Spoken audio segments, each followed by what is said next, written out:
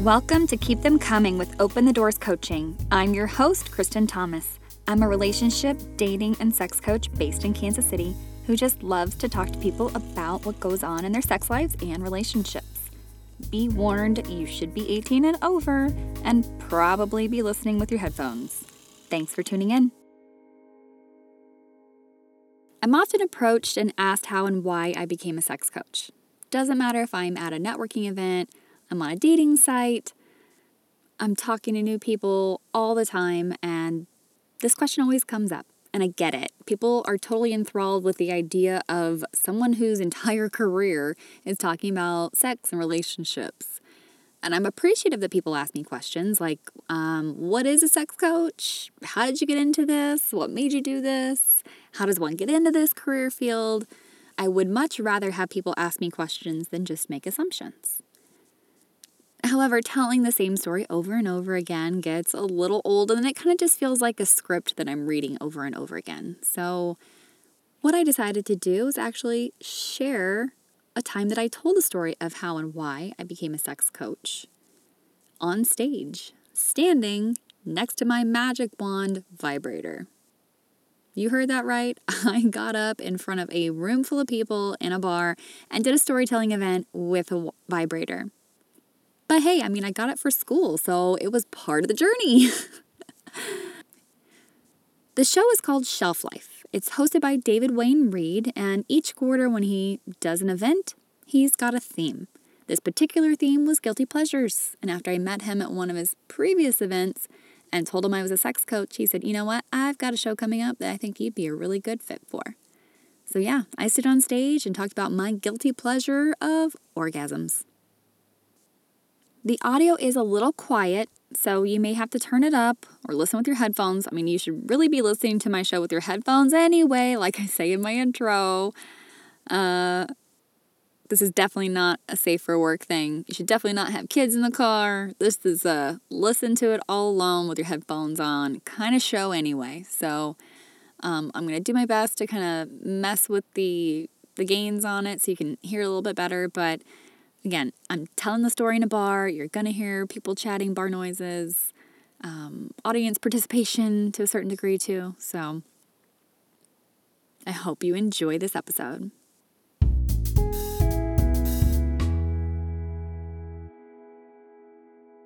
So when I say magic wand, you may be thinking of witches or Harry Potter. And to most of you, they're probably just something that's from a storybook. But I'm here to tell you that magic wands really do exist. Here it is. It's my Hitachi magic wand. Yes, don't worry, I did wash it first. But the rechargeable is an important point to note because that means that it's cordless, so it can go anywhere that I'd like to take it. We've only been together 9 months, but Buzz Lightyear and I have enjoyed our time together, and he's definitely taken me to infinity and beyond. He's even got a few scratches on him, some battle scars, if you will. So my guilty pleasure isn't using a toy. It is orgasms, though. Buzz just helps me with my missions. So, as David said, by day I'm a relationship, dating, and sex coach, and people call me when they need help with their love lives. And I help couples, I help singles, doesn't matter what your orientation or gender is. I'm currently working towards becoming a certified sex coach through Sex Coach U, which might sound a little hokey, and yes, sex coaching is a newer field, but soon I'll be one of hundreds of certified, ASECT certified sexology educators. And when I started my studies, I had an inkling that I was going to need to buckle up, or in some cases, unbuckle. But I didn't know that soon I would like things that I had previously never even imagined trying, and in some cases I had actually judged others for doing. And while I was explaining my new career path, my dad actually said something to me like, oh, this is coming from the girl that once poured my beers out and hid my Playboys. And I said, well, were you happy that I was going to church so much in high school? To which he said, of course, yes, I was. And I said, then why were you so surprised that I participated in activities that were based on the indoctrination that I was receiving at that time, which was toss the porn, pour out the booze. Okay, but my dad got all the Playboys back when I left for college, and I was actually drinking the beers with my non-church friends, not pouring them down the drain. But, so I had this precocious side, even though I eventually became very, very Baptist. When I was little, I was kind of wild. But I want to kind of explore the puritanical stuff first. So, like, my grandma, she went to church every Sunday. My other grandma, she read her Bible every day. My grandfather was a deacon in the Baptist church that we all belonged to, and he almost didn't walk my pregnant mother down the aisle because she was knocked up. My parents didn't really go to Sunday service all that much until I started going to church when I was older, but they definitely believe in Jesus. I had a friend that was constantly inviting me to church, and I finally started going with her in 8th grade because I was in a very lonely place at that time. And at first I was reeled in by the sweet little ladies that kind of reminded me of my grandma, and then I was reeled in more by the other people in the youth group. And eventually I was taught to fear and loathe some things, either from the church itself or from my peers. You know, things like gay people, masturbation, people who have sex before marriage, people who drink, people who smoke, people who do drugs, and now really, in my opinion, that's just everybody who knows how to have a good time. So before that, I always had boyfriends in school. I had my first kiss in 1st grade on the teeter-totters. I was making out with boys by 4th grade. I graduated to heavy petting in 7th grade. Right, Matt? About for that. Then I got a bad haircut in 8th grade, and that totally put a screeching halt on my game. Right, Matt? Right? So as a newly minted outcast, it was really easy to get sucked into church because I was just looking for a place to belong and to have friends. So then my sophomore year, I started dating the preacher's son, and then really started going to church a lot, like Mondays, Wednesdays, Sunday morning, Sunday night. And that guy was actually a really good kid. He wasn't what you hear about preacher's kids. He was actually a really good one. And probably the only reason that I didn't lose my virginity until I was 18 after I broke up with him. So back to the wild kid thing again. So at 4, I found my first Playboy. It was my uncle's. But I loved looking at it over and over again for the next few months until he caught me looking at it. And seeing different boobs and vulvas was just really, really fascinating to me. And I remembered looking at it going like, oh, I want boobs like that. And I was also thinking, where are the naked men? Then a couple of years later, when I was like 5 or 6, I found a book that was kind of like Kama Sutra-esque that my parents had. And that's where I finally got to see naked men.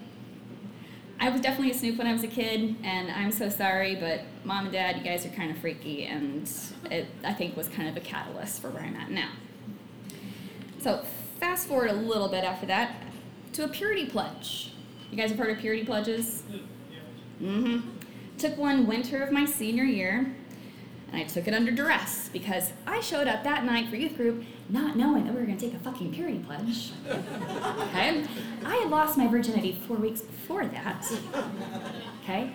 Already broken up with the guy and had some regrets, but I knew if I didn't take that pledge, there was hell to pay in multiple ways. Not only to God or whatever, but if I didn't take it, people in the room would question why I wasn't taking it. So I went ahead and sucked it up and did my little pledge to Jesus. But then about a month and a half later when I was on a cruise ship, kind of broke that pledge. And about a month later, after grad, found out there was a guy that I had a crush on, that he had a crush on me too, and we had a torrid little affair for a few weeks. And at that point, I discovered that sex between two people that are really connected can be fucking magical. And I knew at that point I crossed the line and I had no regrets at all this time. I didn't have any remorse. And that line in the sand had been drawn for church. And I knew that other kids in my youth group knew. And I knew if I showed back up that I would face their judgment. So I kind of just stopped going. And then after a while, I just stopped believing too. But I have grown into a healthy, happy, agnostic, bisexual, possibly polyamorous woman who's almost 40. And I'm building a business that's all about sex. So I get to talk and think about sex all day long, and it is fucking glorious. And it's what led me to Buzz. So how I started the business, back in 2017, I was actually on a work trip, and I was driving through Central Washington. I was listening to this podcast called Down for Whatever. Great title for a podcast from a sex coach, right? And I'm just tooting along, and I'm enjoying some sexy stories. But then something really struck me in one of the episodes, and it was just like deep in my soul, I could just feel like this coach loved what she did, and I didn't have that anymore. And I came upon this place where the earth just kind of opens up, and it's this huge gorge, and you can suddenly see the Columbia River at the bottom of it. But you've got to traverse down several miles of this hillside, then you get to this massive bridge, and at that point, the river's so wide that the way the wind hits it, it's just like ocean waves during a terrible storm. And at that point, I realized that I was falling because of how truly miserable my job was making me. And I had gone from, with the same company, having a position that took me to places like Mumbai and the Canary Islands to places like Spokane and Bakersfield. So, talk about how exciting that was. So I dried my tears and I turned up the volume on the podcast. And then I ended up on this road. You kind of go over the bridge and to make a left, and all of a sudden, you're only separated from the river by a railroad track. But you're in this canyon, and all of a sudden, the water's perfectly still. And it just looks like glass there. And that podcaster, Maisha Battle, and her episode about how and why she became a sex coach came on. And I found myself in what I call a Godsmack moment. And that's what I call moments in my life where I know that I'm exactly where I need to be. I'm seeing what I need to see. I'm doing what I need to do. I'm hearing what I need to hear. I had it a couple of times before in my life. One time was actually on an exit ramp when I was hyperventilating because of some news I'd gotten. And the license plate in front of me just said, accept. So I did. I dealt with the news and I moved on. I even had one night when I was playing Cards Against Humanity the night after my grandmother's funeral. Playing with my cousins, having a good time, just laugh our asses off. We're crying at this one answer that I had plunked down. I hadn't won in like 8 rounds, and I finally won one, and we just laughed our asses off. My grandma was a big card player, and the next card that I was dealt said Grandma. So these are these moments where I know that immense change is coming, but I know I'm exactly where I need to be. So to me, listening to Down for Whatever, as I'm going down this hillside into a canyon and seeing the change in the water going from choppy and violent to still and peaceful was that metaphor. After this moment of going along the Columbia River, I crafted a very careful plan to leave my very well-paying job, start my own business, and become a certified sex coach. I did the research, I got a business mentor, I did my entrepreneurship classes, I got my LLC, I got into my program with SEU, but then that's really when the real work started with building my empire, because the work that was left was really me. So I began my studies, and then I went to Los Angeles for a SAR, and that stands for Sexual Attitude Reassessment and Restructuring. It's a mouthful. So the weekend course is designed for both sexuality educators as well as people who are just needing to explore things about their own attitudes about sexuality. So this was an experience that took everything that I was bringing to the table, that kind of wild child, the repressed teenager, the budding entrepreneur, and the vivacious bisexual goddess, and it helped me become this, what I am today. It helped me come out. And I met a fellow sex coach named Sarah while I was there in Los Angeles, and after a fun night at Bar Sinister, which is a BDSM bar in West Hollywood, just so you know, which included me being taught how to flog by a professional dungeon master, and apparently I've got very good form because I played tennis. That's the motion there. Just so you know, next time you're flogging, that's the way to do it. And then she handed me my ass after being taught how to properly spank by a former porn star. I just looked back at her, and we bonded. We've been friends ever since. And I felt free enough in my friendship with her to open up to her as well as to others. And she even had me on her podcast, Must Love Fetish, a couple of weeks later. So that SAR, Bar Sinister, and then being on Sarah's podcast really opened my eyes up to the world of BDSM. I started going to one of the clubs here in town. There's actually 3 clubs here in town, if you all did not know that. And I went with a trusted friend who was already kind of into that world, kind of took me under his wing and helped me learn and meet people. Because the thing is, you really can only hear about primal play or hair pulling or flogging or cock and ball torture so many times, but until you actually see it, sometimes experience it, it's just really not the same. So now I've been going to adult entertainment stores since college. Whoop to the Old On Theater in Columbia. I've been to sex museums in a few countries, so sex toys and even the creative things humans turn into sex toys aren't really foreign to me. However, high quality, expensive toys That's what I never really had before.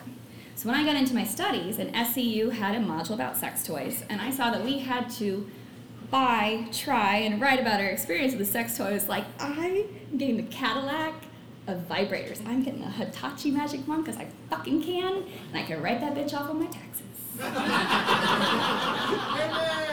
Good thing my accountant's cool. Yes.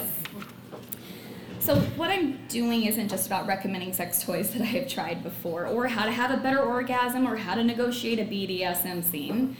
It's not all about sex all the time. It's about saving relationships through better communication. It's about helping people find love within themselves. And it's about helping people be authentic in their sexuality. And I have some really big shoes to walk in, because you've probably heard of people like Alfred Kinsey, Dr. Ruth, Esther Perel, or Dan Savage. And those are the pioneers and the thought leaders in my industry. And that really is the level that I want to be on one day. I don't want to just change a couple hundred lives. I want to change like thousands, if not millions, of lives.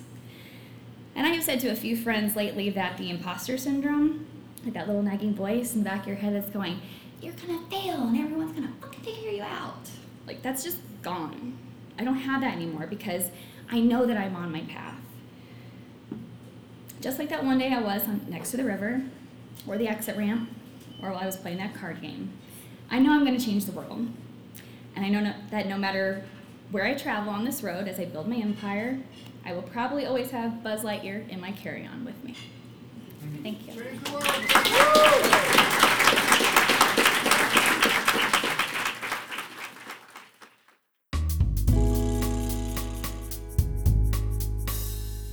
Thanks for listening to Keep Them Coming with Open the Doors Coaching. Please rate, subscribe, and share this podcast. You can find me on pretty much any social media platform, including Facebook, Twitter, Instagram, and LinkedIn. But visit my website if you're wanting more information about my coaching services. You can even sign up for my email newsletter. I've got one that's not so safe for work called The Dirty Bird. A lot more adult content on that one. You can support this podcast through listener support on Anchor FM, or you can go to patreon.com and become one of my patrons. Just look for Open the Doors KC. My theme song is original music by M. Kusa. Thanks for listening.